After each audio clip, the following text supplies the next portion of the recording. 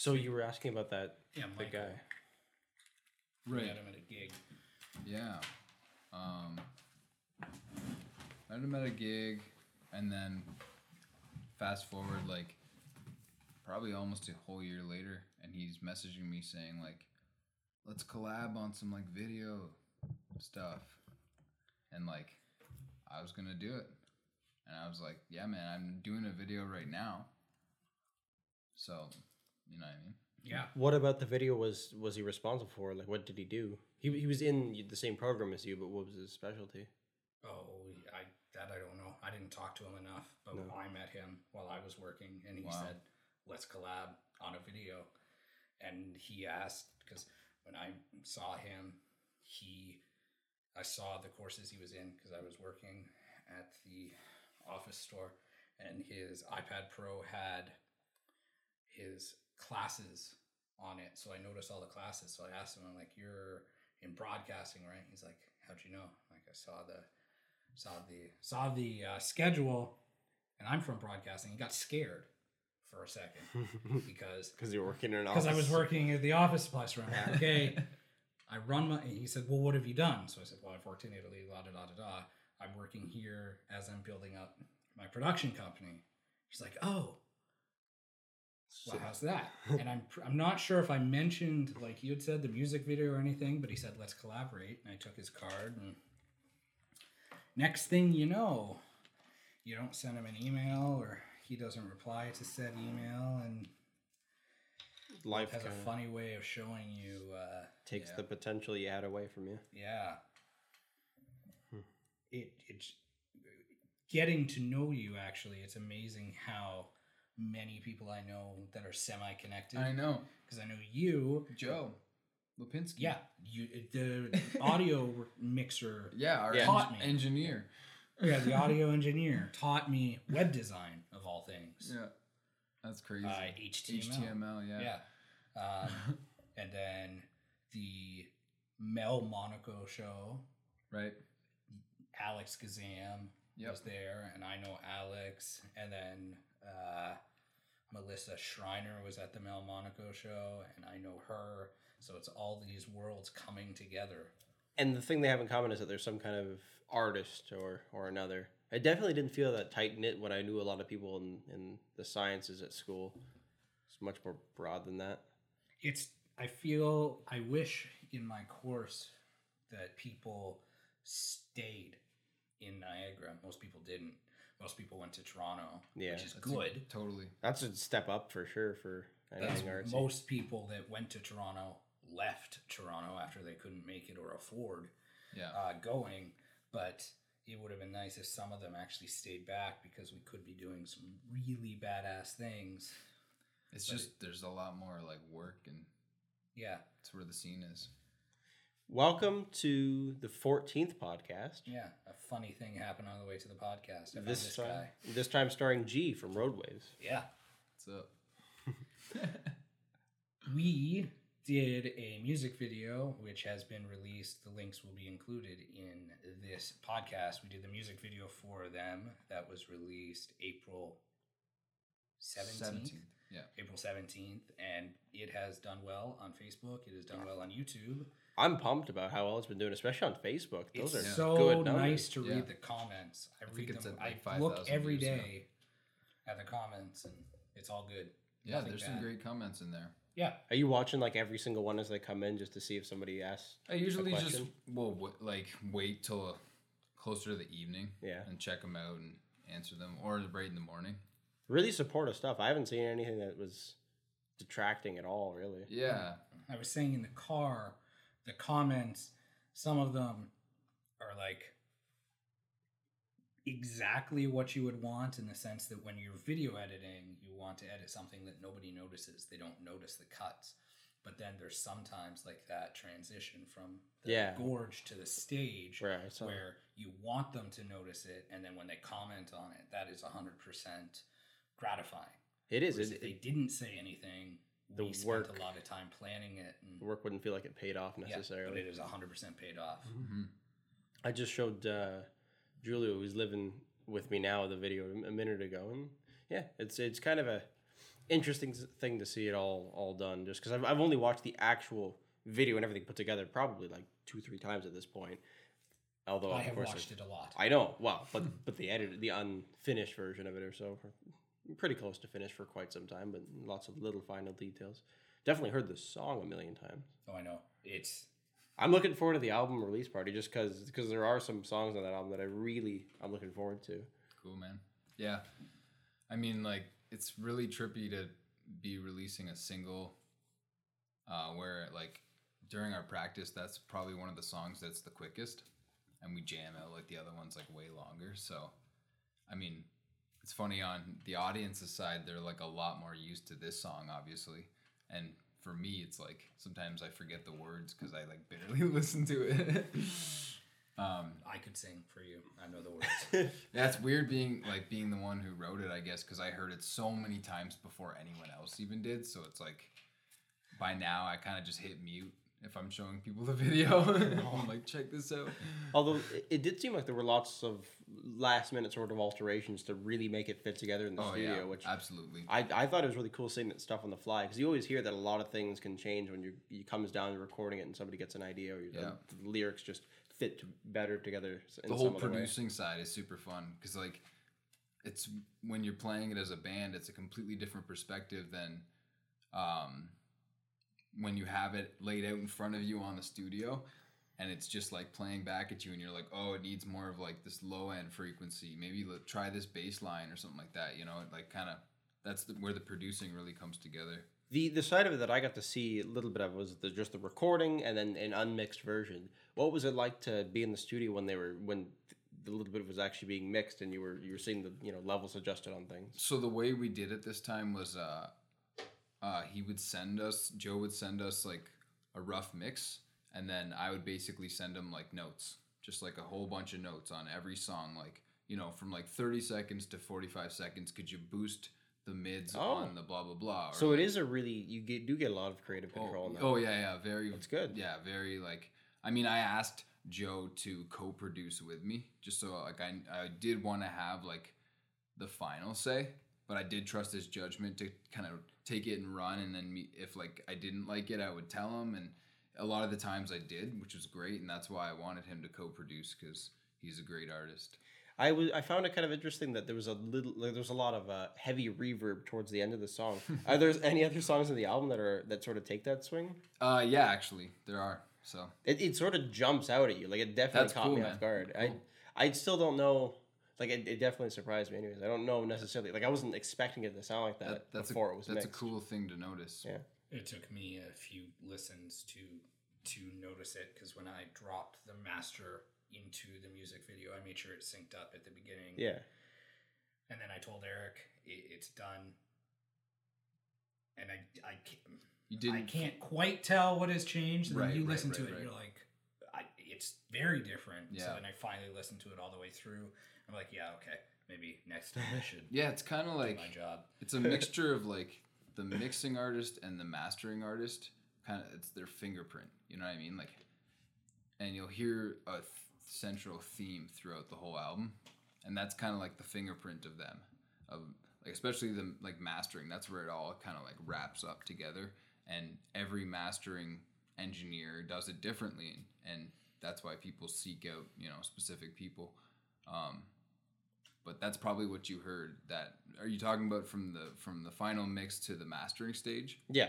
Yeah. The difference between because I think like what I'm not 100% positive on this, but I think what the mastering process does is kind of make things pop a bit more. So it's probably that the reverb was already there, but like mastering makes it louder. I know that for sure. So it's probably just bringing all the EQ up or whatever.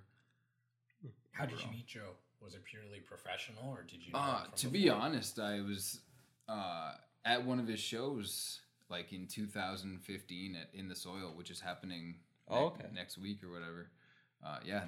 This weekend.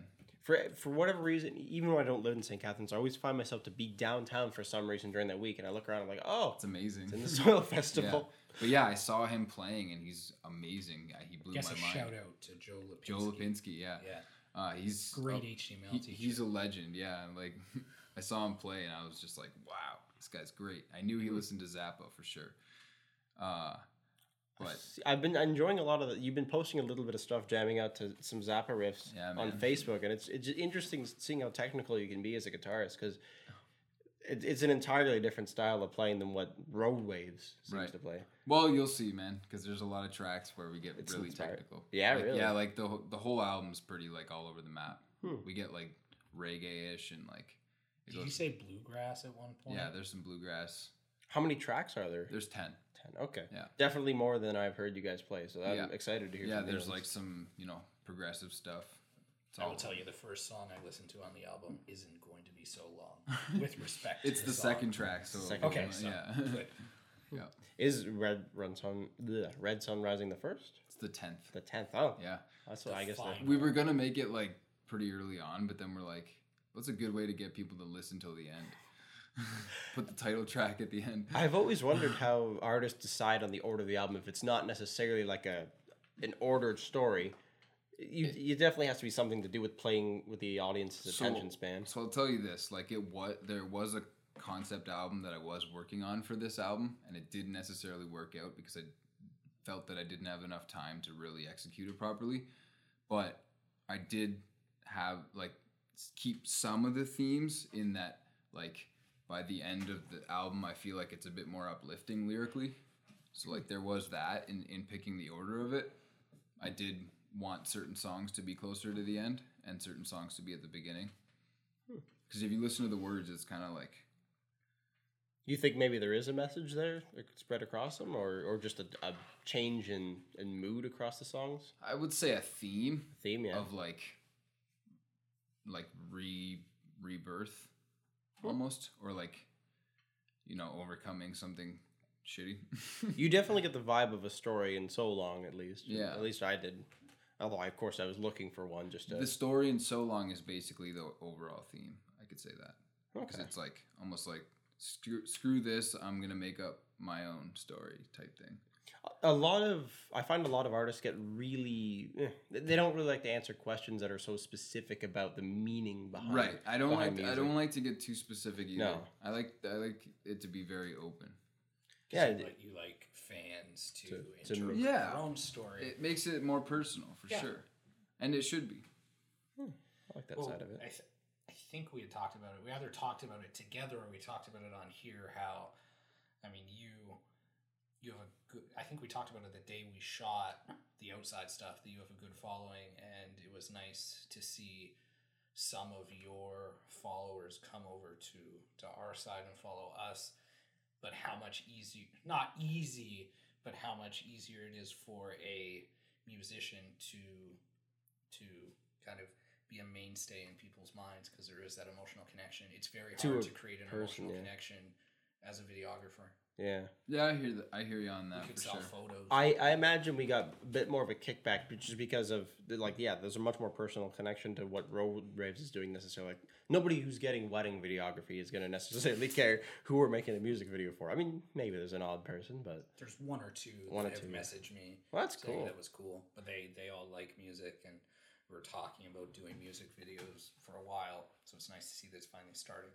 Yeah, it's kind of a weird thing to deal with. I mean, I don't deal with it a lot.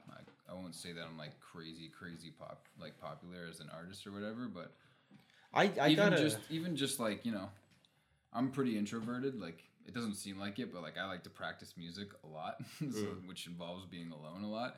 Yeah. And like booking tours and stuff like that. And it's not that I don't like hanging out with people, but it can get overwhelming for sure. It's weird to deal with. Well, thank you for coming. No. tonight. This is fine. Like chilling with people in a room is cool, but like it's more of just like when people put me up on a pedestal, I'm just like, I'm the same as you. I mean, I was really impressed when I first saw you guys at the Niagara Night of Art when Teal and I both met you that night. Right. Just seeing fans that were so dedicated, they were dressing up in like costumes, Right, just that was cool, man. having a great time with it. Yeah. It was. Yeah. I consider them my friends more than like my fans. That's or my good. Followers. Yeah. It's good to be that close. Well, you got the big wow factor at the beginning, but like I had said before, I had met you for the first time and literally just saying, "Hey, this is what we want to do." I didn't know you. I didn't know your music. In the basement of a. In the basement, Yeah. and then we collaborated more on the artistic side, and I grew to like it. And I'm, like, as I said, excited for the album and excited for the future possibilities. And we know that we now have a good team to collaborate with. Absolutely. I found it kind of interesting the way that I don't know what you would call it, but you posted something with about Godin Guitars. Like you got is a sponsorship the right Yeah, word? it's like an endorsement, I would call it. An endorsement, Yeah. okay. So What's it like to get something like that? Like, did you have to approach them or? yeah, I approached them. I'm not, one of the stipulations is I'm not allowed to talk about like what I get from them. Well, no, I don't care about that necessarily. I just want to know, like, it's kind of interesting. Like, are they very supportive of Canadian musicians? Yeah, because they're a Canadian company, so that's an awesome part of them.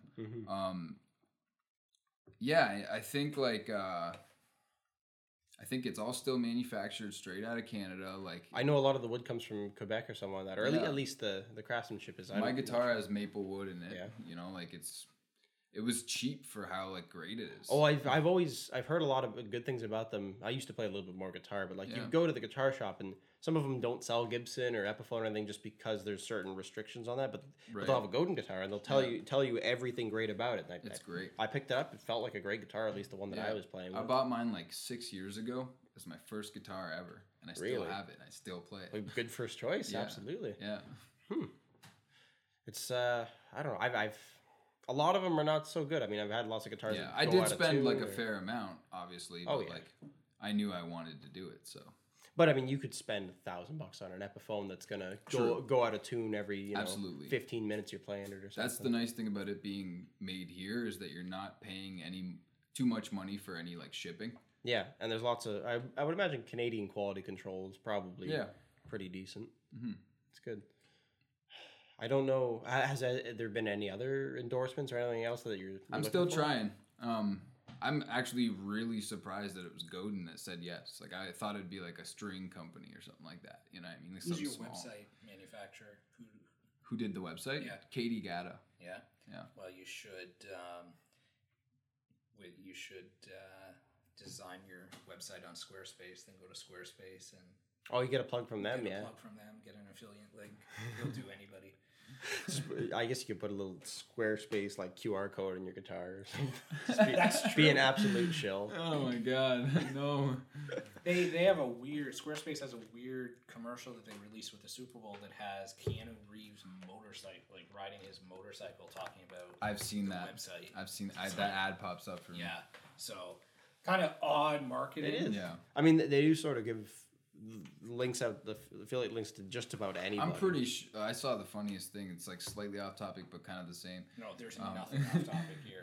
Xavier Rudd's music or him, I forget which one it was. It was either his music or him featured in like a KFC commercial, and he was deemed like the sexiest vegetarian in the world or something. It's a very interesting title. Yeah, it was such a funny experience to hear that or see it. I can't remember if he was like featured in it. I think it was just his song. Well, you know what he definitely didn't get? He didn't get like a black card where he could have all the KFC he wanted. That would be. Who knows? That's Times are probably hurt, dangerous. and he's probably dealing with like some rent issues or something. Oh no, that would be a problem. Unlimited KFC. I would not live the life I want to live if I'm eating KFC all the time. Oh man, I feel like crap. I avoid it, believe it or not. I haven't had KFC or Popeyes in a long time. I've had fried chicken. We've had like homemade fried chicken. Oh yeah, and then in the States here and there. But I don't go out for fried chicken. I'm fat, but I'm not that fat. I don't have to go out for KFC. I'll cook a chicken breast, and I'm good. The album release night. I'm very curious. How long into the night are we gonna have to wait to hear you guys play? Good question. I'm trying to think of what the actual lineup is. I think it's like closer to 11. Okay. I want to say. Okay, a little bit later at night. Yeah, it's definitely a bit later because there's 2 other bands before us, and I think the doors are like 8 or 8:30. I think so. That sounds about right. So first band probably at 9, second band 10, then we're 11 probably till like 1. I don't know. That works. That's it. The other release we went to at the warehouse, it was nice, but there was a lot of people that I didn't know or particularly care about. It was nice to hear you perform.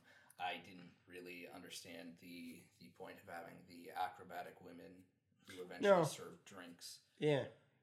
Are you It's some having the special acrobatic women? potion. Wait, what? Are you having the acrobatic women? No. Okay, good. It was a very strange I think it'd be tradition. cool to do like in a big venue with like, you know, if it was like executed properly. Yeah. Like I'm a big fan of theatrics, but like they got to be done right. It can't be So cheesy. then when does the Roadways jukebox musical come out? It's And actually. how can I be a part of it? Oh, that sounds brilliant. Let's start working on it. I've always wanted to write my own musical that doesn't involve me writing the music.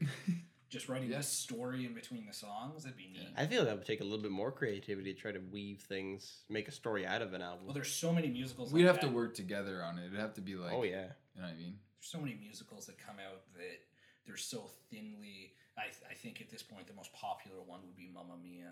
That Thinly took, held together. yeah, that took a catalog of songs and created a story. Then you have ones I've seen quite a few of them. For what it's worth, there was a musical about Carole King. I don't know if you know who that is, but That sounds so familiar. very famous songwriter, but also eventually became a singer. And that one was probably the worst written one that I saw, only because they didn't even hide the fact the story involved her writing the song, so it wasn't even creatively singing the song. So it's just like, hey, we wrote this song and now we're gonna sing it, type thing. What? Whereas Mamma Mia, you say a line of dialogue, you're like, oh, here we go again. La da da da da. I guess it fits into the story better. Yeah, I don't think of it. Jersey Boys is really well. Jersey Boys is very well done. Yeah, the story is very fluid. You don't really see any jumps in it. The stage musical is a lot better than the movie. I've seen the stage musical a few times. I'm a big kind of musical nut, and then the movie is fine too, only because they kind of show how they came up with the music rather than just say, "Hey, we wrote this song. Let's sing about it." It's we're watching a movie where a woman gets slapped and then she's not going to cry because big girls don't cry, and then that's it. Big girls don't cry. All you need is the one good punchline of the song, and you get to Do go. songs come to you like that, where you're just hanging around and? Oh, like one song ever, and it's on this album. Okay. Yeah, it's called Stronger. I was just walking, like I went through some shit and was in a bad mood, was on a walk, and it just like came to me. It's the only time it's ever happened, like where like the whole song was there. I wrote it down, remembered the melody. Wow. Yeah, it's crazy. What's your usual process for? I usually lyrics? like create something cool, put it away. Create something cool, put it away. Create something cool, and then like smush it together. You'll see in the other songs, they're like very like all over the map. Like, and I was just about to say too, if I was ever to write the music to like a musical, I think I'd just go all in. It would be like pretty like crazy, like Prodigy like. I'm not a Prodigy, but like it would sound like I was. You know, I'd be like there'd be a lot of like time changes and like craziness. It'd be fun, It'd be like classical style. You know what I mean? yeah. Dun, dun,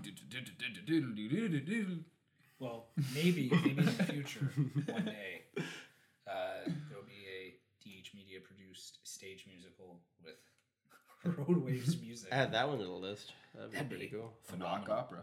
Like, Let's do it. Yeah. I would kill to have Broadway producer credits on our name, even if it was just like a independent. It'd be so fun. Off Honestly. Broadway, like independent production in St. Catharines or something. That'd be fun. It'd be super fun. And I know that St. Catharines is very supportive of the theater scene. Very supportive of the arts. The arts just in general, yeah. Absolutely. And it's St. Catharines really is artists from all different types of backgrounds supporting other artists. Like with the Mel Monaco release, you get a psychotic magician who's awesome. And you get a singer who does traditional Christmas music. You get you guys performing. And it's just, We didn't perform that. Why were we there then? I don't remember. You weren't there at all? There was a release music video release party.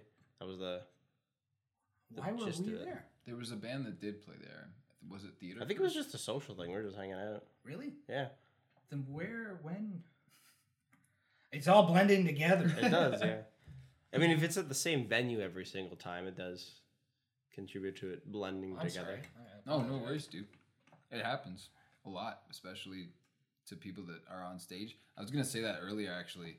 Part of the weird part about like being a musician is that you're on stage and like everyone's looking at you constantly, but like you can't really see anyone because you got all these lights. Yeah, up. it's pretty blinding. So then, like when people come up to you on the street, they're like, "How's it going, man?" Like you should know them, and you're like, "I have no clue who you are."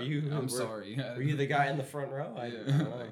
Well, thankfully, if you can get used to that, your level of stardom, it'll never change. Because when you become a giant, I mean, it's not going to change when you play giant stadiums. There's going to be Budweiser thousands stage of in people that have a personal relationship with you because they love your music, and then they walk up and they're like, "Hey!" You're like, "Security." No, see, I don't mind when it's at a show. Like, and Have you had people come up to you? Yeah, I on don't. the street? I don't mind when it's on the street either. That's not. It's just weird when it's on the street because I'm genuinely expecting me to like remember who they are, and then I'm like, oh, I actually literally don't know who you are at all. But like when it's at a show, it's like obviously they're coming up and saying good job and stuff like that. But I don't mind it either way. I'm just clarifying that it's weird when it's on the street because I'm like, who are you? Interesting thing, somebody that we know, and I'm not going to name just for the sake of how the information was discovered, somebody we know who works at a call center was making a phone call with just some random Canadian. And it just so happened that they were trying to dispute some kind of charge on their account. Some music wasn't showing up that they were listening to. And this person was listing off the music. I'm like, yeah, I still got this band, I still got this band, I still got Road Waves, I still got this band, and just kept going. And I didn't know the story. Yeah, and the conversation had to stop there because they had to be transferred to, because since they were Canadian, they had to be transferred to a different one because Canadians can't service other Canadians when it comes to like telecommunication. It was for Apple Music, but anyways, I just apparently a random person by proxy that would. That's amazing. Called in and was like, "Yeah, I got Road Wave still on my iTunes, but I'm missing this other music." That's super cool. Thank you to whoever you are for listening to us. Transitioning to the iTunes stuff. Yeah. I know we had talked about it before, but with because you're on Apple Music. Yep. Is the album for sale on iTunes, or will the album be for sale on iTunes, or are you just going the Apple Music route? I think I don't have Apple Music. I think it will be. Can you? Is our first album on iTunes? Because I don't have an Apple product. Okay. I used to, but what's the name of the first album? The Lighthouse. So if it's on there, then yes, because I figured it out.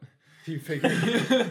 Because it's a part of the process. Like there's this thing called an aggregator. I think that's how you pronounce it. Yeah. Yeah, and they like kind of them to put. That's what puts it out there. Yeah. Okay, that's interesting. And they have like a list of stuff, and I assume that this is part of it. I mentioned. Do you know what the fees are to post stuff on iTunes? I just posted the single, and I think it was like $30, but I think the whole album's like $100. And there's different companies, and they do it differently. And we picked the one that has no residual payments because there's some that are like it's a cheap price at first, but you got to pay a lot. Like $40 a year. But like, what happens when you have 12 albums in like 10 years or whatever, or like 20 years or whatever, and then you have to pay like $40 for each one every year, right? Yeah. So we went the one The Lighthouse. pay a lot. By Road Waves. There it is. It's on iTunes. Yeah, so it's part of it. So yeah, it will be on iTunes. Copyright infringement. Don't do it. Dude, I wonder if YouTube would content ideas. I don't know how that. How does the ownership for your songs work? That album is creative content except for commercial use.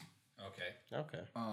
We don't make money off this, so yeah. So you're free to use this, even if, and I have to give you permission anyway. So like, I would, if you wanted to monetize your videos eventually, I would allow that. Like, I don't care. You're my friends, and even if you weren't my friends, you're still it's your podcast. It's getting that out there. You're not taking advantage of it or whatever. No. Or like manipulating or anything. What you know what I mean? So like, it usually comes down to like my call, but like I haven't dealt with anything where it's like something random, like someone, because like I know this happened with one of my favorite bands in Hamilton, Flat 5. Like I found their album on YouTube, and it wasn't them that uploaded it, and I was like, what's going on here? You know what I mean? So I messaged them, and I don't know if they dealt with it, but like the content ID system for music especially is very effective. So whatever system it takes to get your stuff registered, that you're the proper owner. Like if you have the Vivo channel or something, Yeah. pretty much as soon as somebody uploads it, it gets flagged and removed Right. immediately. Right. But I don't know what it takes to get registered into that. Yeah. system. See, I don't know if I should upload the album right away to YouTube. I don't think I should, because I think we should have it available elsewhere for a while, and then eventually upload it there when it's a bit less relevant and people can find it. I don't know. You know what I mean? I'm not sure what's the benefit of doing that. You think? Of holding out just to get more purchases, or Yeah, the because problem we don't monetize, so we don't get anything from that. Sure. But it does give us fans, so it's good in the long run. But like, Yeah. once you put it on YouTube, though, it's so it's easy enough to take. But once you put it on YouTube, it's so easy to just go like YouTube to MP3, and then they can steal the entire album if they want to. and they can already do that It's probably. inevitable. But like, I know what you mean. It's even easier. It's just You like should just release the Red Sun Rising music videos on YouTube. yeah, that's what I was thinking. We'll do Just- 10 music videos, one for every song. God, that'd be a lot of work. it would be a lot of work. Be fun. But I don't know. Just I guess basically encouraging people to like seek our stuff. Yeah. I hope that works. I don't really know anything about 'Cause- marketing music. Because right now, like, yeah, exactly. It's a big world. And, like, right now, we don't really show up on suggested things because we're not big enough. We don't get enough views and stuff. Like, we don't have enough subscribers or whatever. So, like, there's not really the point. Like, we don't, it's never anyone outside of our circle because we haven't hit that bubble of being on suggested videos. It's all, like, YouTube's not what it was. I mean, no, it's completely different. It's hard to because It's not new anymore. no. Facebook is great. You have 5,000 views on your music video. And it used to be that you could, within reason, with a margin of error, translate that to YouTube if you link the YouTube video to Facebook. Now it seems, just for whatever reason, the clicks and the ratio doesn't seem to work out, so you can't get people to YouTube. Yeah, they definitely penalize you. If you post a YouTube link, it won't show up as much on people's feeds. So it is better to just embed on Facebook. Absolutely. You promoted the music video. Have you seen has the music video increased your like base at all? Yes. And our people's interest in us again. Because it comes in waves. And Road waves. Exactly. You know what I mean? And like, it's just kind of re-sparked people, I guess. They got excited. They heard some new content. Everyone loves new content. And then, so I guess people are messaging me now, looking for tickets for our CD release and whatnot. So, Well, that's good. That's Yeah. what you want. That's the goal. Building the hype. That's the goal, exactly. It's cool. And I think a music video, even now, is a great way to build the hype, and Absolutely. you're. And it turned out great. Thank you. Yeah. I'm sure artists of all type do it, but now that it's done, there's so many. I'm super excited for the next one because I know tons of things I'd like to do differently, and most of them are actually just like simple film director type stuff, just to make every shot that much tighter, that much everything's timed out better. Just little things here and there that really brings it together. I think for the next music video or any type, the one thing that's very different in producing a music video versus doing a wedding or a commercial, or a movie is for music videos and commercials, you're given this time limit. For commercials, it's 30 seconds or a minute. For a music video, it's generally the length of the music 3 video. to 5 minutes. 3 to 5 minutes. Some music videos do drop. The music does drop away. It's a bit longer, yeah. It is a bit longer, but I don't like it when they do that. It's Most not of as the bad time. for me if it's at the beginning or the end, but sometimes they do it in the middle. It's like, just what? weird. But doing the music video, we had planned shots that didn't see the light of day. Oh no, but that's everything. I mean, Yeah, Yeah. whatever happened to that drone shot that No, just went just straight there up? was no time. Yeah. We I was thinking need about you that. to Sorry. release your Stairway to Heaven version of So Long, and we can put every shot that we had in there. We need or an how about extended how about a version. 2112 so we can get like 20 minutes of music in.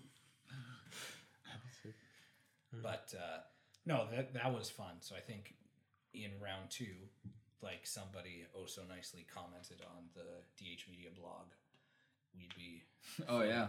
in the fall. Absolutely. The cool thing too, I think, for you guys now is that you'll get to hear the album, so you'll have like a better Picture of it for sure. Yeah, and like, I mean, this time around it was kind of our choice. Where we were like, I think we're gonna go with So Long, but this time I think we'll give it to you because it's like now you can hear it, the whole thing, and be like, this will work great. How do you feel about maybe the next music video? Like, would you still want stuff that's in a concert setting, or do you think maybe you go the route of there's the full pick a story and a full narrative? I think full narrative. I think it'd even be cool to like not include the band members this time. I don't know. You could just use some actors that we could get together. Yeah. There's lots that can be done, and the whole idea and concept behind the original video, again, links below, was to do stuff that we knew we could do and we knew we could do well. The whole idea of doing it at the warehouse kind of came in last minute, but as soon as we realized that we could make the cool transition and then control, because being outside is nice. It is, yeah. The hike was horrible. It was long, but I think it was worth it. I enjoyed so myself down there. Yeah, it was fun. Of course. But being on location, you see why so many film productions would prefer to build a soundstage and work on location. You can control everything. Absolutely. And we didn't have to use our rain day. It was the best day you could have got. Yeah. Mm-hmm. It even looked basically like we saw it when we location scouted because we got that level of snow. It was pretty similar for sure. Yeah. It's very different going down there at different times. I'm going to go down there in the summer. Yeah. Without the 100 pounds of gear. I was just there today. I went hiking. Yeah. It was pretty ambient. I went to the other side of you know where we came up with the steel staircase. Mm-hmm. If you go the other way that we like away from the whirlpool, there's like little caves everywhere. Yeah, that's neat. It's really cool down there. Man. I love it there. I was trying to find deer. I couldn't find any. Found a lot of caves though. What's your album turnaround time? Like, do you release this album, you're touring? How long's the tour? The tour right now is 5 months. It's exciting. Yeah. Looking at the stops, and you just go east and then you come right back and head the other way. Yeah. After like a week of being back. So like, you mean like for our next album? Yeah, like when do you have? We do have a goal to be back in the studio in the winter. So you already have songs for your next album planned in some capacity? You have a rough idea? Is there one on the go? Like, I have a bunch of songs that will probably make the cut, like that I've already written a while ago. But right now, there's not really many new things. Like, there's a bunch of ideas. There's nothing like fully written as a song, but I have like a billion ideas that I've recorded and like we'll probably end up using. I guess we could bring up some of the other band members. How does everybody sort of collaborate and contribute their own stuff? Like, I know I saw, especially when we were in the studio, you had a lot of input for everybody. It seems like you had a really good master picture, but I'd like to know how maybe Don comes in with keyboard stuff. Right. So a big part of it is I'll write the song usually before bringing it to the table, and then I'll just kind of like let them, their instincts or intuition take over and, you know, fill in the gaps. They know exactly what to do. Like, they're great at what they do. Mm-hmm. And then if I hear something that's a bit weak or like just could be stronger, I'll usually just point it out or whatever. Yeah, I don't like to tell them what to play too much. No, everybody likes their own little creative. Exactly. I like to give them like more of an idea or like a concept, like a build up, you know, or whatever, instead of being like hit these whatever.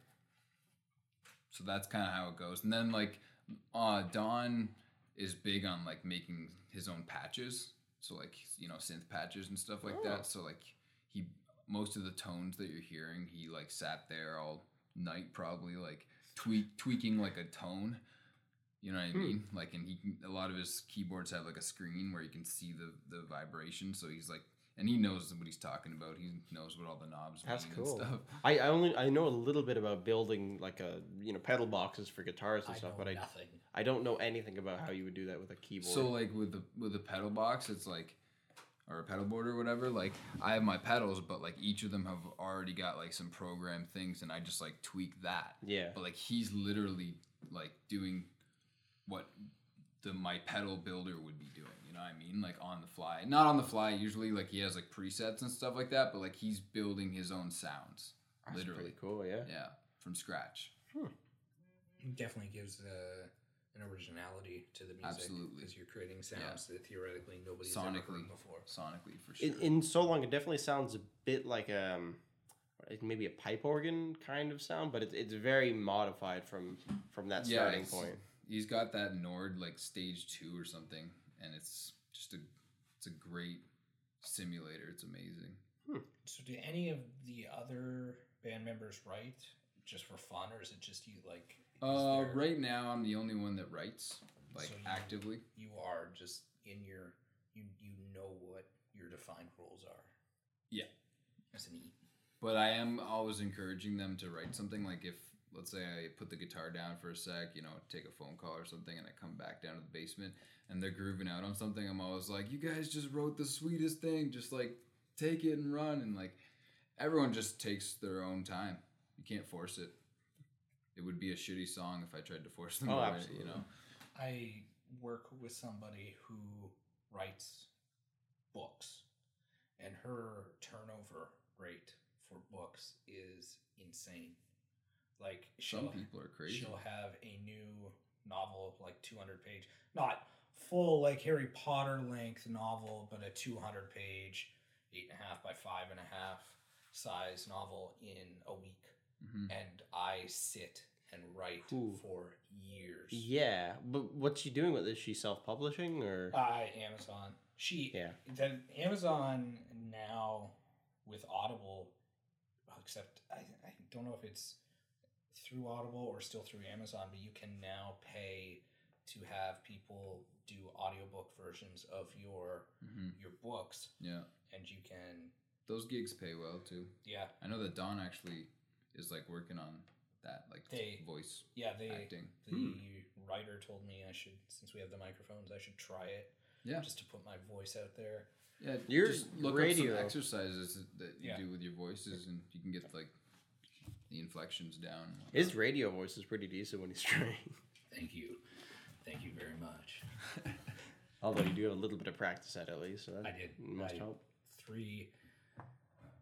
Three consecutive seasons of radio hosting. Did okay. However, that by the end, I had a movie review show in college, and by the end, it was all acting. It wasn't real anymore, because the whole concept of the reviews are real. The whole concept of the show was I was doing this show with somebody who nobody wanted to do a show with. And I mean, I won't go into the deep reasons, but he wasn't the most popular. He wasn't technically, like, as far as mixing or anything like that goes, the brightest. So we recorded the pilot, me thinking the radio station isn't going, it was for college. The radio station won't pick it up because they don't want this. Because he did all the mixing for the pilot, and I just went in and recorded what I thought of. I think the movie reviewed for the pilot was like Batman Begins. So I went and I talked, and they picked it up for the semester. So the entire first semester, it was me actually hating the fact that I had to do this. And then the nice thing about it was I got 5% extra for doing the radio show. By season 2, I was done with radio, so I didn't get the benefit. So I started hating it. And then I was kind of like, well, it's kind of neat. We had one of, if not the highest listened to radio shows, so it was kind of neat. Nice. But highest listening to means that I think at our peak, 30 people might have been listening. That's a college radio station. That's still something, though. By the third season, I began to like the guy, but our interactions through sarcasm and whatnot were what made the show big. So it became him being normal and me pretending I hated it more than I actually did. So I got to push his buttons more. There was a episode where he picked a movie that his best friend, who this is not a good joke, but his best friend who had died of cancer, it was his favorite movie. and I can't remember the movie. But just, I'm not. It's too bad. As I'm starting to tell the story, because the whole point of the show was to get him to flare up, and he didn't catch it, which is good because it was probably the meanest thing that I said, because I said during the radio show that, and he didn't say why he picked the movie, but I did say, this movie is so bad, no person living or dead should ever listen to it or watch it. He didn't catch it. And at that point, that's when I'm like, okay, I'm going to pull back just a little bit. I wonder if all 30 people who were listening were just like, oh, God. But none of them would have known the backstory. No, I guess not. Right. It's kind of like an inside joke. But he didn't get it. It was an interesting experience to be on the radio. So I do miss it. This is very similar to that. Do any of the band members have like education based around music or I know that producing Don content? is like classically trained. Yeah. And is taking jazz piano lessons. Oh, And he's a vocal coach. that's kind of neat. I always wanted to at least try to see if I could even sing, if the potential is even there. I think everyone can sing. It's just about, we all have unique voices. Then you need to learn how to like execute it, right? I've wondered if I could too. Like definitely when certain songs are on, I can feel that I can hit certain vocal ranges more, but I don't know if that's true. where the hard limit is or No, what. that's like when you get a vocal coach, they give you like your range, and you work on like building or expanding your range. That's what a vocal coach is for, and then you can hit those other notes a bit more comfortably, and then you know where you like. That's why certain artists like will tell their band like, let's change the key of this song to G or whatever because my voice can sing it better or whatever. Like so, if you can find like what your range is, then you can just kind of, it's easier, and that's a normal thing. Like you're not supposed to be able to hit every note. That was pure talent. Well, that's the thing is like there are some people that are like just brilliant right off the hop, but I do believe that anyone can learn anything. That's cool. I always wanted to master the singing and playing guitar at the same kind of time. Yeah, that is a bit of a trick at first for sure, and it still is with like difficult, funky grooves and stuff like that. But it's just about, I can easily say that the best practice you can do is learn the vocals first, or not. Doesn't matter which one you learn first, but learn each one individually really and well, then try to do it, and then practice both of them together. So it's like a 3-piece kind of a thing. It's neat. I know we had talked about it, and I had asked you, and then we went to Florida, so I put it on the back burner, but I still want to go and buy a guitar. I liked it, and I need something creative to put new energy into. Mm-hmm. And now with the internet, it's great. You can look up anything. Oh, yeah. Like I'm a YouTube student. Like I learned my jazz theory on YouTube. It's the weird thing too, because even when I was a kid, I guess it was technically accessible that I could have gotten tabs on the internet, but I just didn't. For whatever reason, I found it very difficult and frustrating to learn the full songs and stuff as a kid. Mm-hmm. Now, if I pick it up, even though I probably was more, I was able to hold the guitar better when I was younger. I feel like I don't get deterred so easily anymore, and that's it's kind of nice being an adult and being able to look at it rationally. Like if I just keep doing this over and over again, it's gonna sound okay eventually. Having the self-control to just do it, and the self-awareness. And that's learning as an adult too. I think when you're a kid, the idea of learning is very forced. You don't like the idea. It's like you don't like the idea. idea. It's like vegetables. It's like blah. But you eventually reach a point. As I've said, I'm taking online courses for certain things where you want to learn, and the fact that you can learn at your own pace. Yeah, exactly. That's what I love about the internet. It's like I can look up a musical concept, read over it, practice it a bunch, and there's no time limit. I can just like close the tab and like get back to it whenever I'm feeling. That's just it. Like we've talked about before, if anybody asks me nowadays, I 100% say don't waste the money on film school unless you want the connections. Just buy the camera and get out there, make something shoot. different. Yeah. There's enough free content or content that you can buy for a few $100s or even a few $1,000s if you want to go the higher end. Invest, yeah. I mean, when you have Martin Scorsese teaching you filmmaking on Masterclass, I know you can't get much better than that. No. Sure beats my teacher who spent my entire student career shooting a documentary about wine. Right. And even my approach too with music can be applied to like a lot of arts, where I find that the biggest lessons are in the art itself. Like when I learn a song in depth, like a horn line or something like that, like I feel like I'm sitting down in the room with that sax player or whatever. And it's the same thing. Like you could, with any art, is like, you know, watching a film and seeing how they do it and stuff like that. Because then when you're executing, you kind of like, oh, I know exactly, like, what would he do? Or you kind of get in that mode. I kind of wonder if I would feel differently about music if I looked into it more and you got more, you know, onto the guitar side. Because when I watch movies, definitely for at least the past 5 years or so, I've thought every time the camera cuts to something, like what kind of cut they're using or like why something was done a certain way. I do the same thing Welcome with to the music. past I know. decade I know. of my life. And you can't I do the same thing with music. you can't untrain your I'm brain like, to do wow, that. the way that they created tension in the music Yeah. as soon as the drama unfolded, it's like it's all that stuff. And for me, it's a lot of, I guess it's a lot of the film, it's the negative stuff. Like you're like, oh, the guy walked into the room and looked at his mark on the floor. Yep. Great. That happens a right, lot. right. The two things that really bother me right now, because I notice it in every movie, and then I'll give a more specific example of something completely different.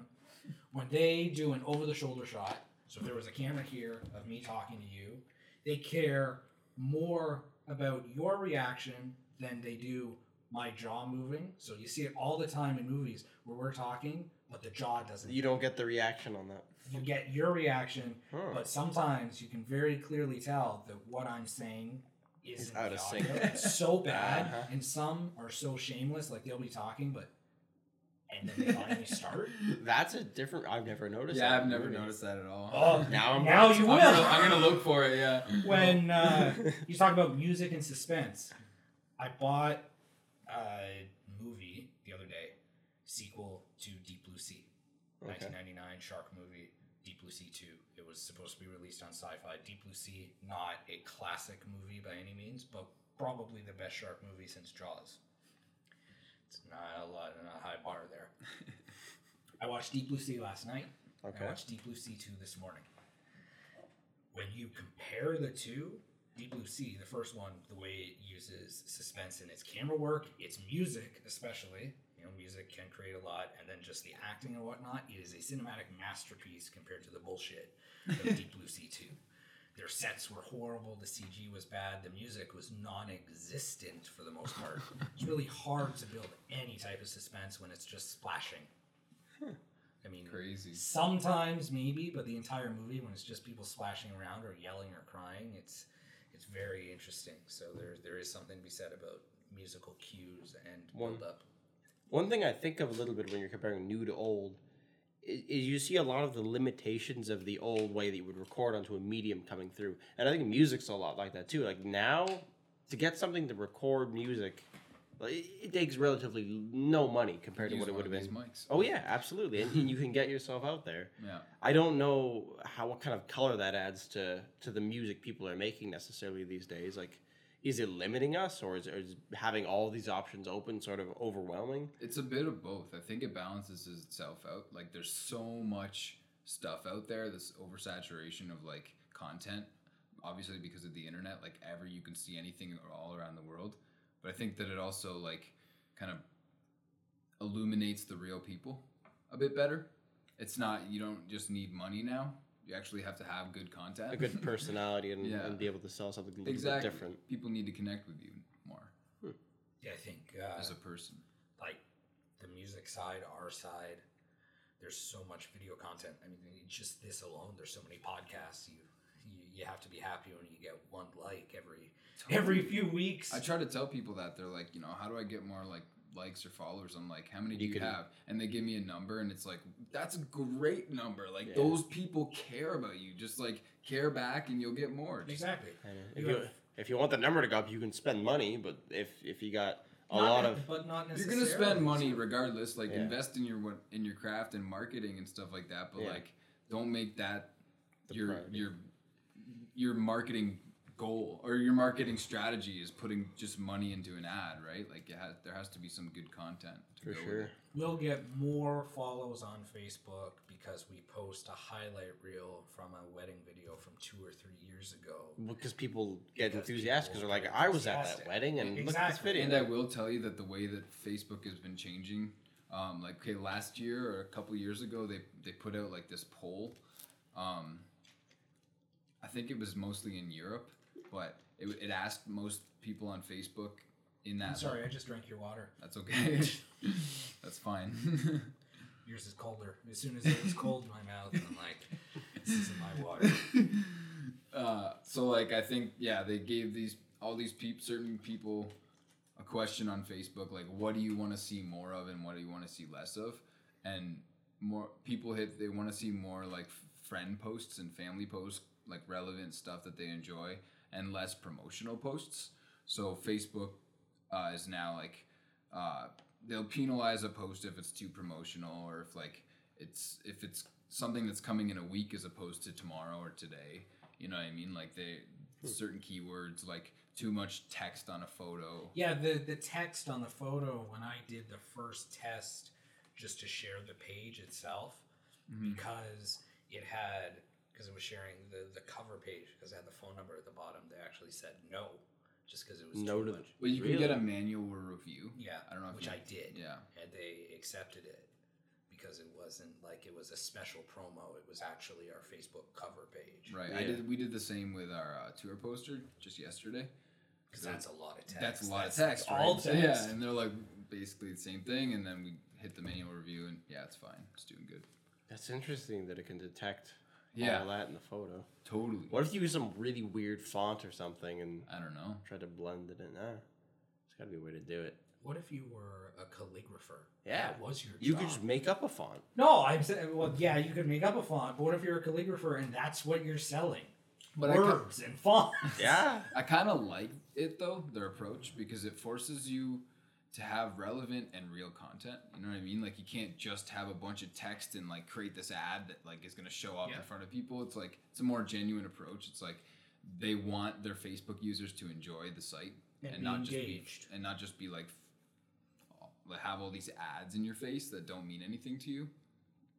So it's like it forces the Except if they're the paid ads that are on the side of the screen. I don't know. But that's what I mean is that there's certain like limitations on the paid ad. So it Yeah. forces the person creating the ad to create something that somebody's actually going to connect with, because that's how you get more engagement. Yes. And the more organic engagement you get, the more organic like time on the news feed they give you.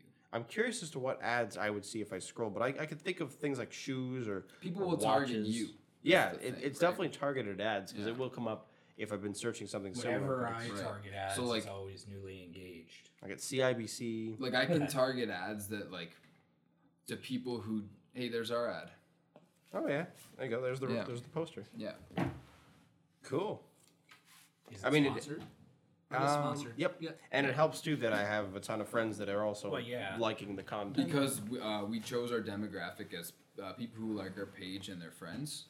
That's clever. Yeah. It works. And it works as a band, especially because it's like, it's hard to just target music lovers. You know how many music lovers there are? Like, it's so hard to It's really weird when a person says, "I don't like music." yeah, Like that's that very weird. I've only met a throws me off. handful of people like that.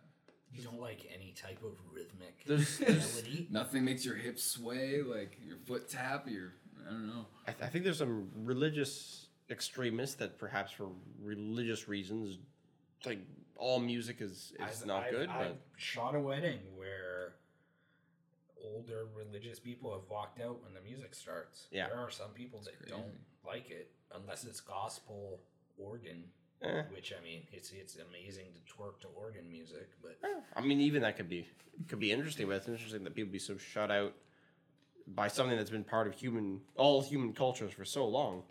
Yeah, but that's the crazy part too. If you go back enough in time, like certain intervals of notes were like illegal.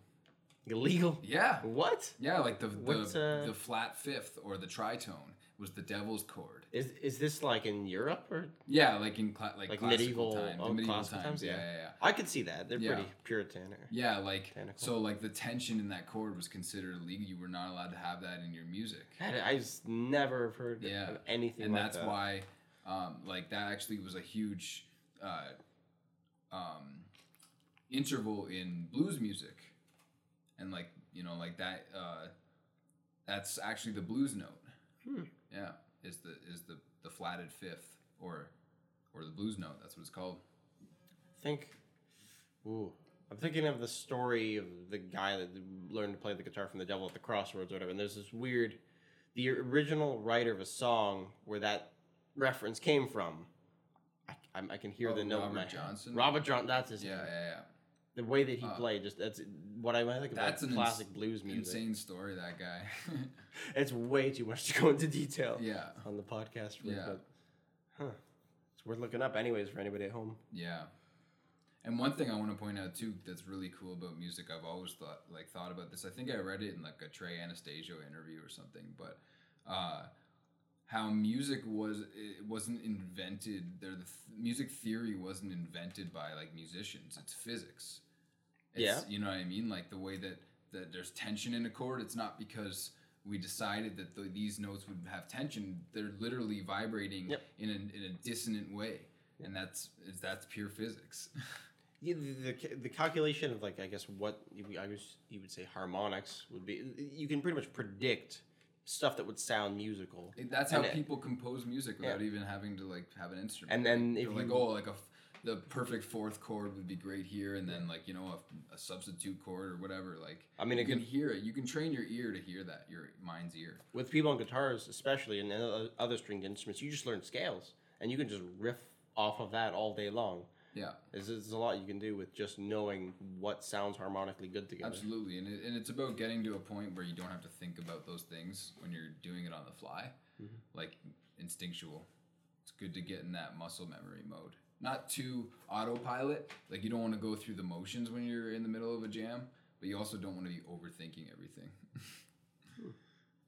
And that's more for when you're writing music or when you're performing something you already have? Improvise. Like when you're playing a show and you're in the middle of like an extended jam section.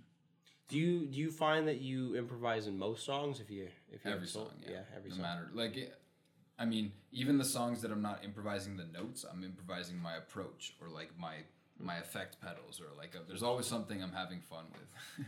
I know that the Beatles said it a long time ago where they would say that they have more creative freedom in the studio because fans would start making them stick to a certain way of playing it. I'm not like that at all. Yeah. We play our songs differently every single time. Yeah.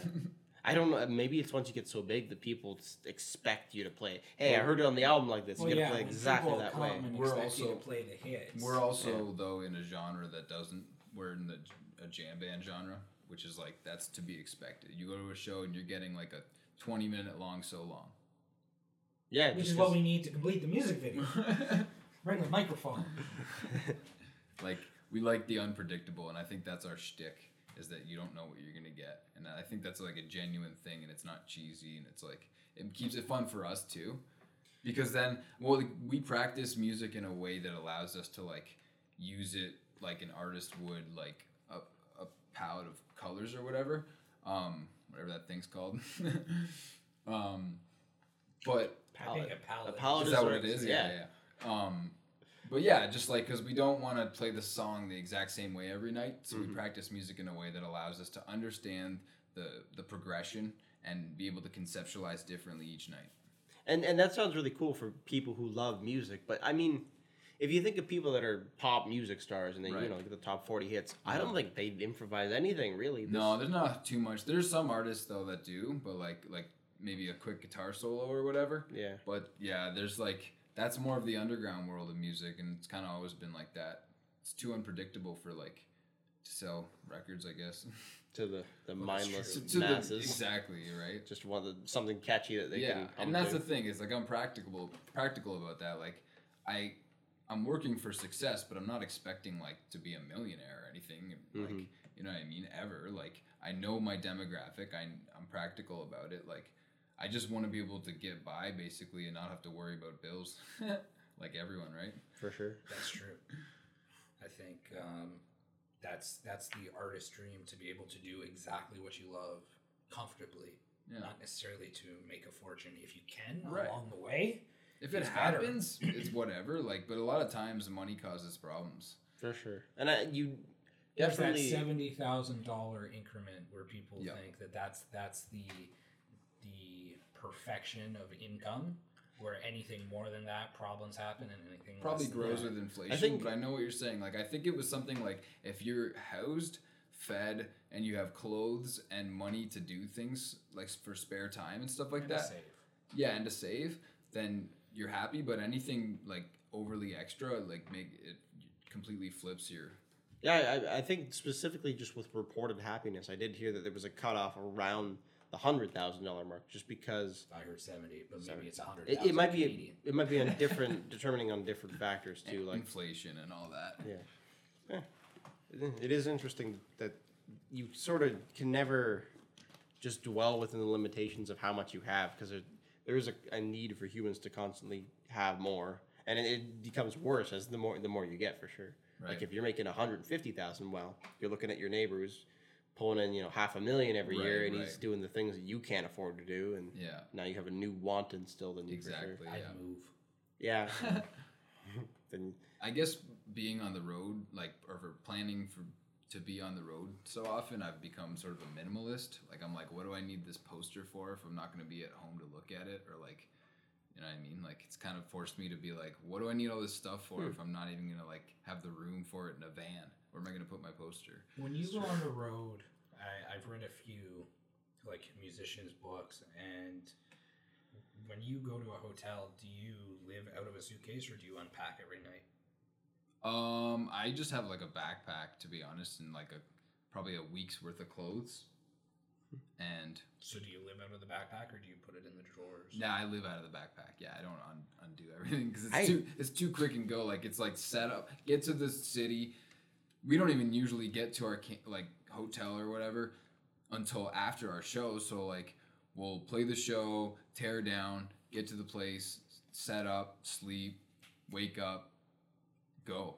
There's like not even enough time really half the time. Sounds like you need a sponsorship with like RV Canada or something like that. That would be epic. And just have a tour bus. Have you ever looked into the whole tiny home movement?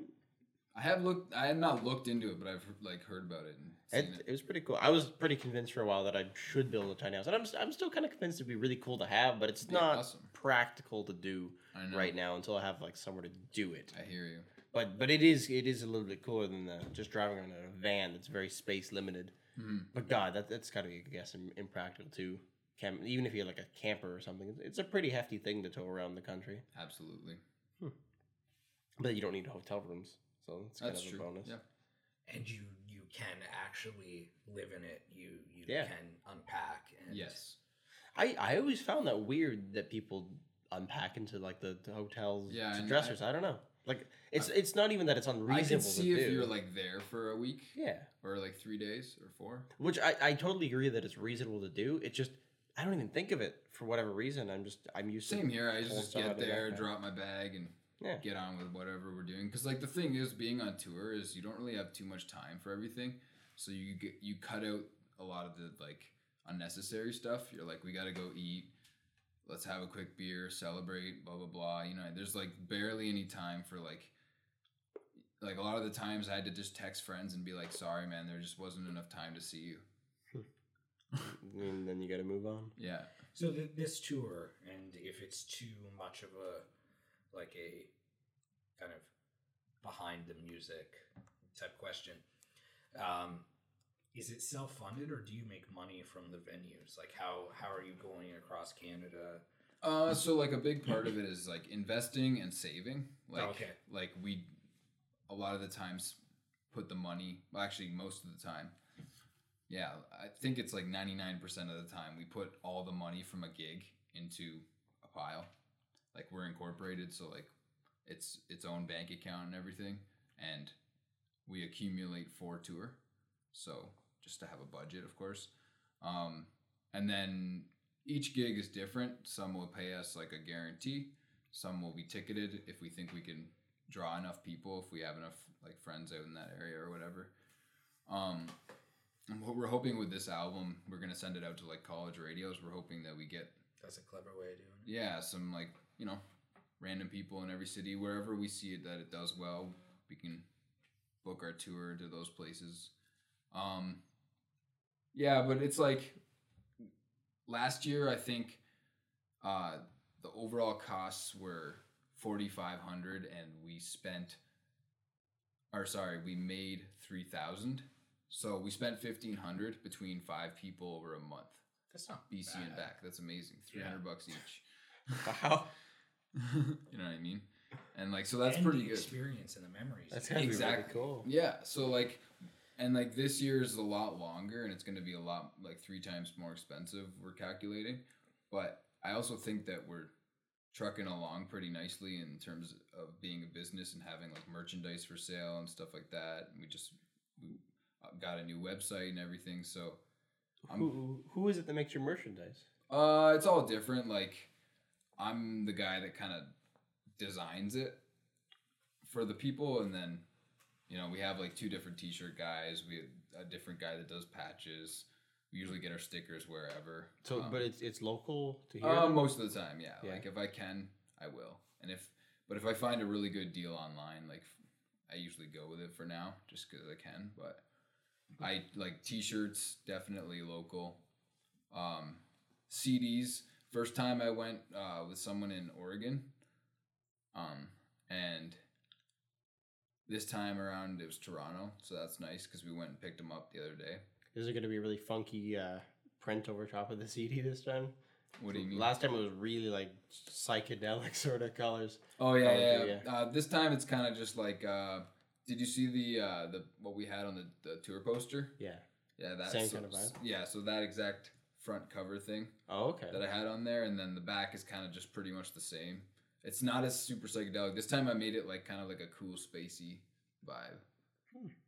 At least it fits the theme then, because the Yeah. other one was kind of interesting. Where the lighthouse at Port Dalhousie, Yeah. and you open it up and it's a CD that's just crazy colors. Yeah, It's an that explosion was of color. fun to make. That was like my early Photoshop days. Nice. Do you, while you're touring, well, I mean, I guess you kind of answered the question beforehand. So I'll try to reword it. When you tour, crap, I Can't lost think the of- question. I don't No, know. it was just the whole merchandising thing. Like, do you sell a lot? Like, are you ever surprised by the amount that you sell? CDs, I would assume, are a big thing to peddle. So at the yeah, back. like so. I mean, this goes without saying that whenever we have someone working the stand, we obviously make way more, because they can be selling while we're playing. People Yeah. are leaving or whatever. But yeah, there's some times where I'm genuinely surprised. I'm like, we sold 10 shirts tonight. Like, holy crap, that's amazing. That's That so is- much that is. gas. Like, holy crap, we can eat great tonight or whatever. It's fun. It's like. That's like a true artist mentality. Because we try not to dip too much into like emergency like visas or like our own pockets, Of course. right? Like, so we want to keep it in the budget. So we try to we won't starve ourselves, but we try not to dip into our own pockets and see how long we can go with the budget. I think that's good advice to aspiring musicians. If you want to play in a band, take business classes. Absolutely, that's- 120%. This would not be happening if there wasn't like 60% of the business side happening in the background. That's any type of art field. Yeah. If you don't know the business, Yeah. it's either not going to work or you're going to be stagnating or growing slowly over the course of 5 years. Not that I have any experience with that. Until you reach a point where things can actually start to happen. Right. Yeah, marketing is huge.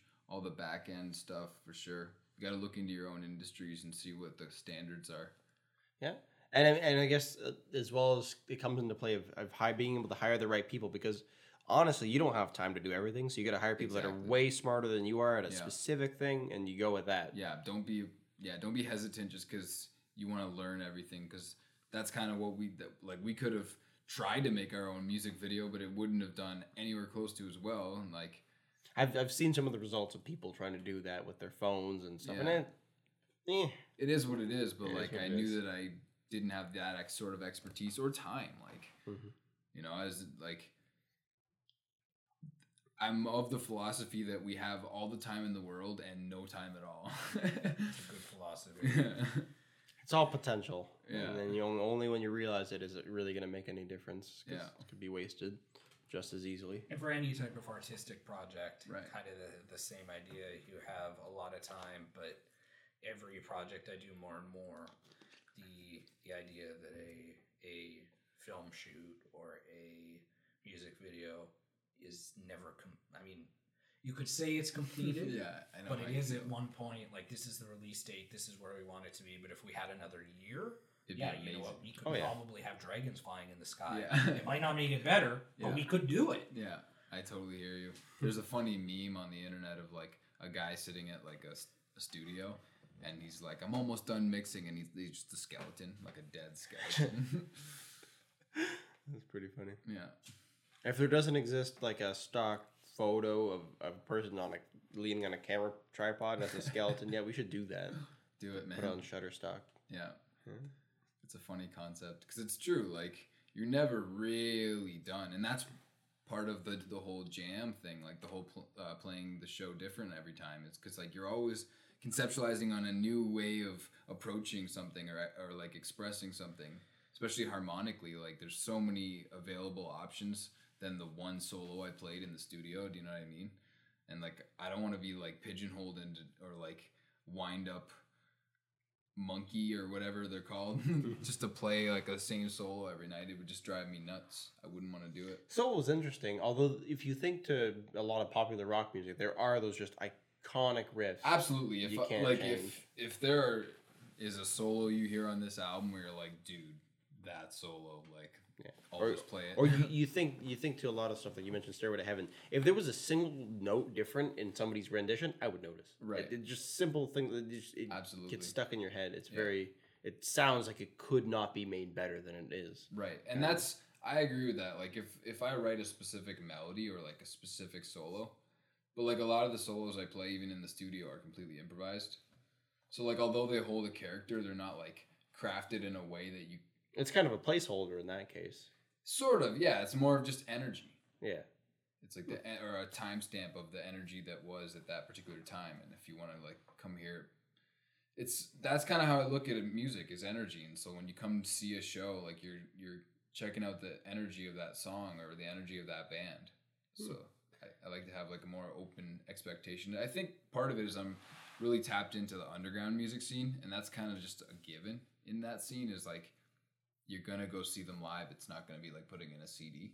Mhm. Whereas with the way bigger bands, that's like their management almost tells them they have to, or probably does. That's branding. That's, Yeah. yeah, I mean, it is giving It's people. it's the business side taking over the creative art side. Right. And Yeah. that is one thing is like, although I preach the business hard, is like to still have that artistic freedom, like don't give it up type thing. Like if you don't feel comfortable with that art, like don't do it. Yeah. And I think all fans will always be able to sense it and start saying that something's disingenuous and you're Absolutely. a shill, you're a hack, whatever. People know when it's happening. like Bob Dylan playing electric. The hell are you doing? Yeah. And that's what I think, like, the more genuine you are, like, the more you'll see that in your fans. You'll attract more of those genuine fans that can sense how genuine the art is. So it really pays off because then you get that same vibe back. Like, we attract people that are looking for a different show every night, so then we get that energy back.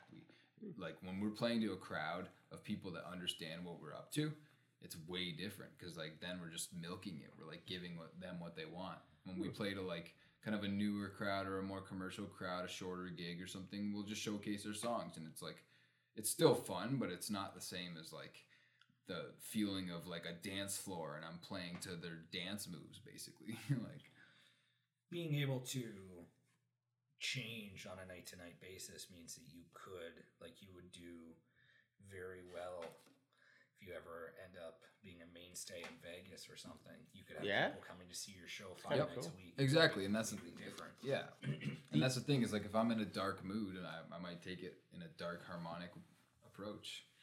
Can you imagine if we had that much creative control? And maybe we could if we just went for it.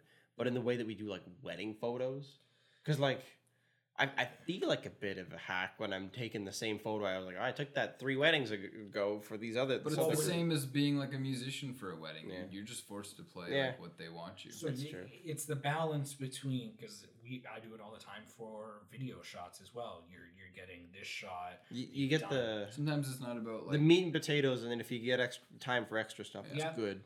but you could also put that as part of your contract. Like, I know some like, especially if you're hiring a band for a wedding, like, and you're hiring the band. Like, if this is a band that plays original music and you're hiring them, they're gonna play their original music. If you hire a cover band, it's almost a given. So if you had it in your contract that says like, it's my artistic freedom. Yeah, well, I think we do have something along the lines of that, where we do. At the end of the day, it is the creative choice of the person creating the art to, Right. to do it the way that Because they they're coming to you as a Yeah. photographer, as an artist. and within reason. If they ask me to go take a specific shot, Right. absolutely, I'm Totally. going to take that shot. Absolutely. It comes down to being creative, getting what they want in the space. There's weddings that we've done outside where we get to open it up a lot more, and then you get weddings that are in a church that are only twice the size of this, and that's a little bit more constrained. So you can't do everything that you want to do. It wouldn't make sense to be gliding around on a Steadicam in a church that small. It would be it would interrupt too many people. Hit grandpa in the face with a Yes. barbell. But I think the major difference, even though that you could argue you're getting paid for a show, we're getting paid for the wedding, is we're getting paid like, now I'm losing my point again. They have a certain expectation, and it basically it would be like, It's more of a hired gig. it's a higher gig. Yeah. It's the They're same as going to if- have but- it for the rest of their life. Yeah. And you do okay, this is the point I was trying to Okay. make. It's better in a situation like that, I think, to get it right than to try something. It's okay to try something with a music video because we could do it again. You only get one shot. You Yeah. can't be artistic at the kiss because if you miss the kiss, you're fucked. Yeah. I kind of have that philosophy too with music in the jam. Like, although I do take risks, I don't practice on stage. Like, I'm not trying out No. something completely new. I'm No, not, that would be a you good know, idea. Like, it's mostly just like in the bounds of what I already know or whatever. So I was thinking just briefly now, though, that it kind of works in the opposite way that I was saying before. The bigger you get, the fans want to pigeonhole you into doing something a specific way. The bigger you get in photography, and the more you're allowed. yeah, Yeah. like you think, then people just hire you Yeah. for the name. They'll say, "Oh, I'll pay you $5,000 just to show up," and then you charge me whatever it is Right. for your print. That's why I like jazz and stuff like that. You're going to see people's interpretations of things instead of the classical approach to music, where it's you're going to see the exact rendition of the way the composer like Yeah. created it. And then both are great. Like, there's a brilliance to both because certain compositions are brilliant in their own sense, and then certain compositions lend themselves to extending and improvising and doing it your own way. Like, if you check out a lot of jazz songs of like a Beatles tune, like you would barely recognize it. It's so reharmonized, but like, See, I should start listening to stuff like that because the only jazz music that I listen to is stuff you could tune into on the radio. Right. It's not like the underground stuff. That yeah, you're there's a lot of talking like about. funk jazz and like, you know what I mean, stuff you can dance to, or like, or even just look up covers, like a song you know by the Beatles, and just look up jazz version of like whatever. It's an interesting idea. Yeah, because then you already know the song, so you know what you're listening for, the melody, and then see how some artists interpret it. I like now I'm gonna blank on the YouTube channel, that retro jukebox channel or whatever they're called, where they take a little bit more modern music or modern. I think I know what you're songs, talking about. Yeah. And they will put it in the like the They'll 1950s swing. Or And then Oh, something. that's they'll change it during the video to different time periods. Yeah, as to how even it that too. That's That's awesome. really neat because that's taking.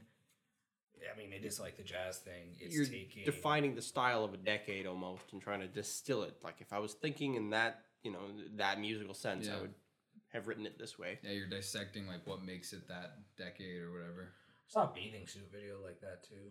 Yeah, that's men and women's. No, bathing. women, just a woman. Just women. It was a very nice video. You could clearly see that women's bodies have changed a little bit over the years, the way they've maintained, because the 1920s woman's bathing suit looked so much better on this model than it did in anybody in the 1920s. And then as it progressed, it got better and better, and you have no idea how little fabric these bathing suits are until you see something even from the 90s compared to 2018. God bless it. Really? Yeah. I'll try to find the link and send it. But yeah, that that was totally off topic, but Yeah, it was a good tangent. yeah. Overall, the experience working has been fun. It's been creative. Like you said, you want to do more music videos. I do too, but I want to do more narrative stuff. I want, like, it's been a long time. Every time we do a commercial, What do you mean by narrative stuff? wedding videos by nature are narrative, but they're more documentary based. Narrative would be, let's write a script, or let's come up with something and let's shoot Right, it. Let's okay, see gotcha. it. Let's see it. Even like, I don't think it'd be applicable in a lot of cases, but one day it'd be really cool to just do a music video where, like, tables are set, we're doing claymation or something, we're using some kind of models, and it's all stop motion, or we film it in some unique way and I write a Let story Sheila for do that. that. She seems to like the stop motion stuff. She does. She could use some tips still, I think, but That would Yeah, be really stop sweet. motion's fun. Stop motion's awesome. yeah, It is. It's a dying art. Yeah. it's a lot of work for, It is. especially claymation. Jeez. But no, the nice thing about now, and every time we shoot a commercial or the music video, the first thing I ever shot, the movie I did in high school, when you planned it and you visually plan it and then you shoot it, you're like, okay, this is 20% of what I thought it was going to be. But when it's done, you're like, this is still friggin' cool. Yeah. It never goes the way you think No, it will. in the right. film. But now you can get it to like 70% of what you think it is, or 80%, maybe 85. Especially if you dissect it shot by shot. If you nail the shot, you're like, this is exactly what I wanted. So the fact that we're getting so close to being in a position where we come up with a concept, and then from concept to the final edit, it has stuck, and with editing and whatnot, you can even increase it and put it back to where it was, where you're getting 90% of the original idea. Especially with like everyone having a camera in their pocket nowadays, you can capture like so many things on the fly that you might not have. It's almost an interesting idea. What if I don't use Snapchat enough to say this, but what if, like, a band just Snapchat stuff to their fans constantly or whatever, and you took all that footage, you could probably stitch together lots of little pieces for a music video. You could almost make a video out of content that's already The thing made. is it's usually not that good quality, and it's usually like a vertical. Oh, I understand that there's definitely quality limitations, but if the narrative is good enough, Yeah. it can work, I think. The Wolf of Wall Street Yeah. is the first Hollywood movie to ever implement an iPhone shot Wow. in the movie. I That was think a I know good which movie. one. It stands out. What shot? See, I can't even think of any of the shots right now, but I do remember seeing one shot in the movie that sort of stood out to me. I saw it in theaters when it came out.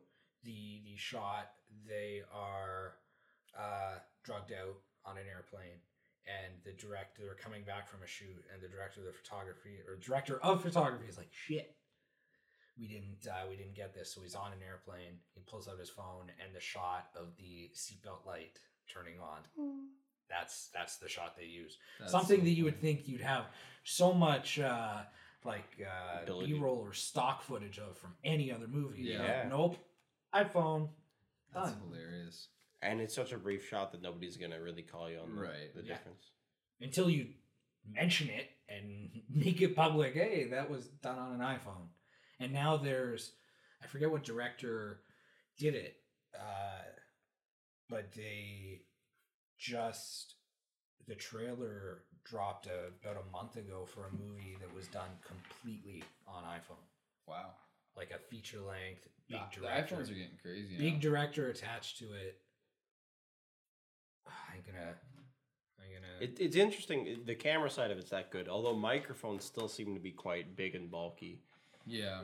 Maybe not I necessarily. think it's condensers. The physical microphone itself definitely needs to be bigger, but the electronics inside this thing, I don't know. I don't know if they necessarily have to be as big as they are. Steven Soderbergh. Soderbergh. It's close to Spielberg. Wait. I've definitely seen some longer format YouTube, straight like YouTube films that have been just iPhones, and they always like Steven Soderbergh.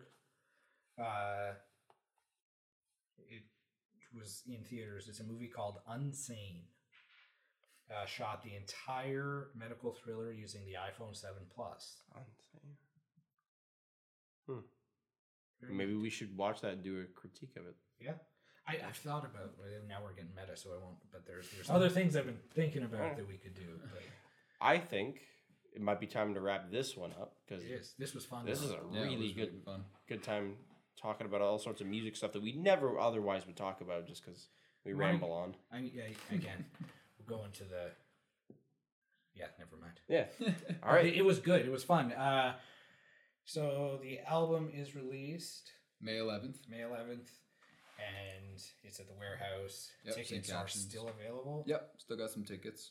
As usual, our Instagrams are up, but maybe we could put some links. Yeah, if you send us here, we now episode 8 is the first one that has bottom third titles. Nice. Yes, so we'll put one. It only goes up from here. No, it does. Every week gets better. Have a good night. Have a good Peace. one. Peace. Yeah. It's so hard to find an endpoint. Goddamn. And we don't really have a good sign off yet. Have a good night. What if they're watching it in the morning? Who cares? Yeah.